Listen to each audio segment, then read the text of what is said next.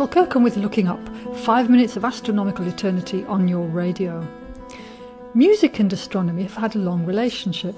As Pythagoras said, there is geometry in the humming of the strings, there is music in the spacing of the spheres being his poetic word for planets. Many of the beautiful artworks of the early centuries of modern science and mathematics, even predating Pythagoras, are about just this deep sense of geometry and harmony, made visual most spectacularly in classical architecture. You've probably heard the term harmony of the spheres or music of the spheres, and I wonder if you know precisely what this is about and how it relates to distance measurements in astronomy.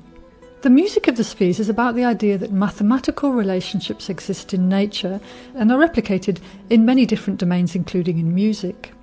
Tones of energy are manifested in numbers, visual angles, shapes and sounds, all connected within a pattern of proportion.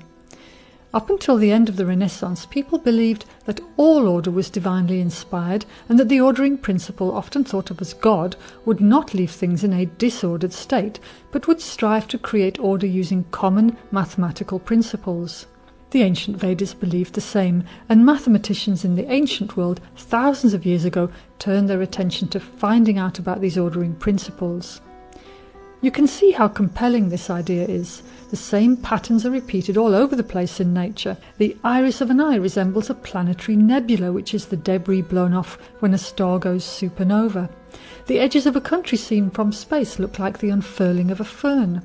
Well, Pythagoras and many others, and indeed more modern mathematicians, astronomers and philosophers, based their work on these numerical proportions from nature and worked at making them explicit.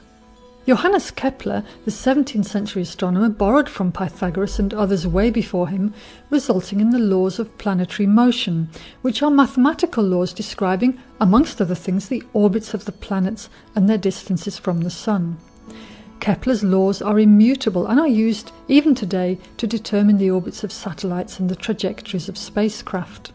Kepler compiled a work called Harmony of the World, which presented his own analysis of optical perceptions, geometrical shapes, musical consonances and planetary harmonies. According to Kepler, the connection between geometry, cosmology, harmonics and music is through a universal music. Kepler regarded this as his most important work of his career, and the fifth part, concerning the role of planetary harmony in creation, was the crown of it.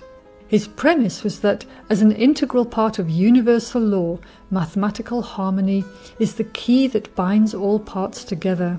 It was thought that the distances that planets are away from each other were bound by the same laws that determine what sounds harmonious to the human ear.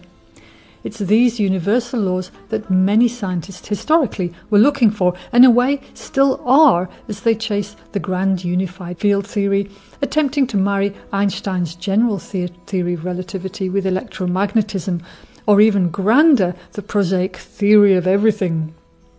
But let us not start the weekend with such profound headaches. The scientists can sort them out for us while we gently look at the stars and the moon, with Venus twinkling brightly nearby. This is Ketchel Kirkham, wishing us a harmonious weekend.